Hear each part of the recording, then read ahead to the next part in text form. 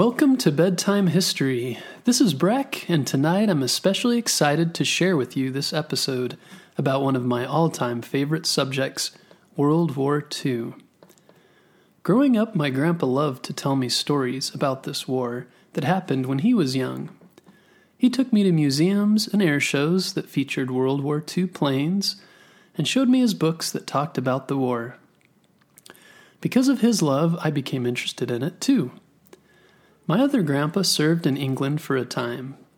His job was to guard the planes. Since then, I've read many books and watched many TV series and movies about the war. My son has also become interested in learning about it too. Then the other day, one of our young listeners asked if we could do a story about D-Day, one of the most important battles of World War II. I thought it was a great idea and got to work creating the episode. So here it goes, and I hope you enjoy learning about it too.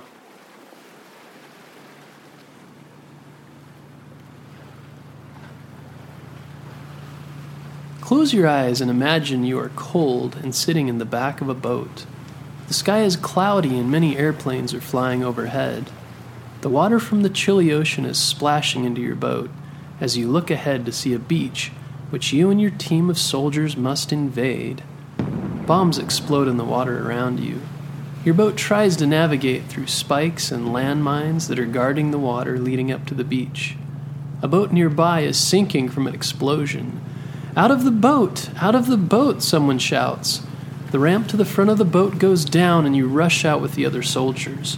You are very scared, but you know in order to win the war, this beach must be taken back. It is D-Day and you are one of the Allied soldiers preparing to take Normandy Beach in France. For many years, Hitler and the German army controlled France and many other countries in Europe. The main goal of the Allies was to kick Hitler and his army out of France and take the fight to Germany. The Allies were made up of many countries, but the main ones were the United States, England, France, Russia, and Canada, among others. D-Day was one of the most important missions of the war because it would take place on the beaches of France, where the Allies would start taking back Europe from Hitler. The United States General Eisenhower was made command of the D-Day operation in January 1944. The Allies knew they wanted to attack, but weren't sure where. And part of the plan was to trick Hitler into believing the attack would be from somewhere else, so he wouldn't be able to concentrate all of his forces in one place. The Allies used many tricks to go about this, such as using spies, secret agents, fake tanks, and fake radio messages. They even put one of their best generals, George Patton, in a different area to confuse Hitler and his generals. Over 3,200 reconnaissance missions were used to prepare for D-Day. Reconnaissance means to spy on the enemy and do research to decide how to act next. The original name of the mission was Operation Overlord, and only later referred to as D-Day.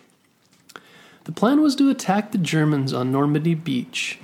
5,000 ships and 11,000 airplanes were used during the attack. After the ships brought in the soldiers, the plan was to put them on amphibious vehicles, moving them to the beach, and then the soldiers would attack the Germans guarding the beach.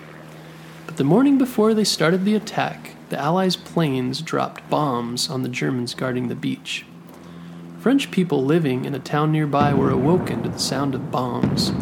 A French villager living in a house overlooking the beach said, "I saw light coming from 2 bombs that exploded at the ridge of the cliff." The Allies were doing everything they could to make sure the soldiers coming in on the beach would be safer. The night before the invasion, 24,000 soldiers also parachuted out of planes and landed behind the German army to help the troops who would be landing on the beach. These soldiers were called paratroopers. One of the paratroopers was named Bob Nobles. He and his 16-man team flew in a plane across the English Channel. Just after midnight, the light inside their plane told them it was time to jump out. They all lined up, and one after another jumped out of the back of the plane. He said, "By the time my parachute opened, I was on the ground." He landed in a farmer's field all by himself and took off his parachute. Then he hurried off on foot until he came across another paratrooper. "Don't shoot! Don't shoot!" the other paratrooper shouted. "I'm from Indiana, but I forgot the password." They were supposed to have a password to know who was on their side and who was the enemy. Bob laughed as they looked for the rest of their teammates, but most of the other paratroopers had missed the drop zone, the place where they were supposed to land. These paratroopers' missions proved to be very dangerous, and a challenge in some cases where the soldiers landed in the wrong place or were captured or shot as soon as they landed. But in other cases, the soldiers were able to regroup and take bridges and help the soldiers who would be landing on the beach the next day. The original plan was to attack on June 5th, but the weather was very bad, so it was put off until June 6th. In a message to troops before they left, General Eisenhower told them, "The tide has turned. The free men of the world are marching together to victory. We will accept nothing less than full victory."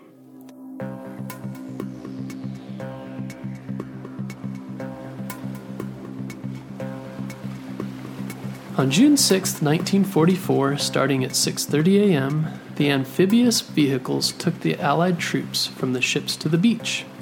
Amphibious means something that works in water and on land. These vehicles were designed to float like a boat and drive like a car. Over 100,000 Allied soldiers attacked the beach around the same time. They were from many different countries like the United States, England, and Canada. The invasion was the largest amphibious landing and assault in history. For many months, the German army had prepared for an attack on the beach. They had built many defenses armed with machine guns, barbed wire, landmines, and so attacking the beach would be extremely dangerous. One of the soldiers, Colonel Moulton, was on the amphibious landing craft with his soldiers. He told them to fire smoke bombs into the sky so they would be hidden from the enemy machine guns. It helped some, but their landing craft was still smashed up, and some of the soldiers died when they hit the beach. Telling his story many years later, he said that the Germans built concrete strongpoints in the villages and we landed right in front of one, which caused much harm to his fellow soldiers. Another soldier, Harry Timmons, said that when their landing craft came on the beach, the noise was more than you could possibly imagine. There were explosions all around us in the sea, and the shells and mortars were kicking up sand all over the beach. A couple of buildings were on fire, and the guns on our boat also joined in the barrage and deafened us. Many soldiers lost their lives as they came out of the landing vehicles. In some places the water was too high, so sadly they sunk with all of their heavy gear on. Another soldier, Robert Watson, remembered that nothing went quite as planned. Everything took longer than expected, and his landing craft was taking on a lot of water. Landing craft were exploding all around me, he remembered, and he got very sick in his boat. He remembered someone yelling, "Get to the beach!" Then their craft hit a floating mine, and they had to climb onto another craft to get the rest of the way to the beach. After he finally got there, he said, "I was scared my ammunition wouldn't work because it was all wet."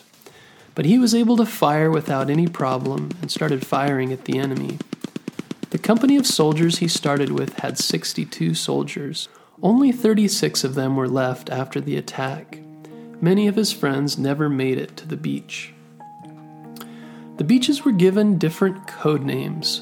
Omaha Beach and Juneau Beach had the most casualties.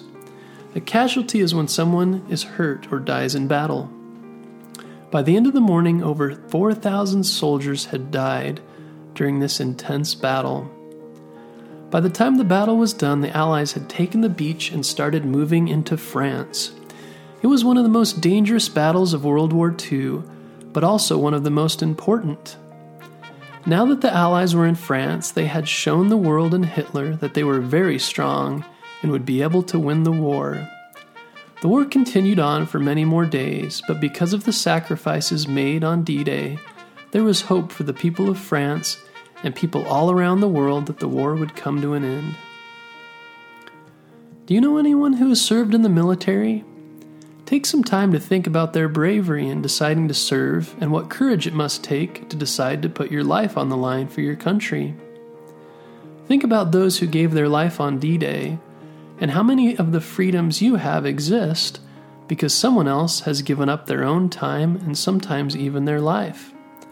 There's a quote that says, "Freedom isn't free." Freedom is often something that has to be fought for. Because of this, we shouldn't take our own freedom for granted.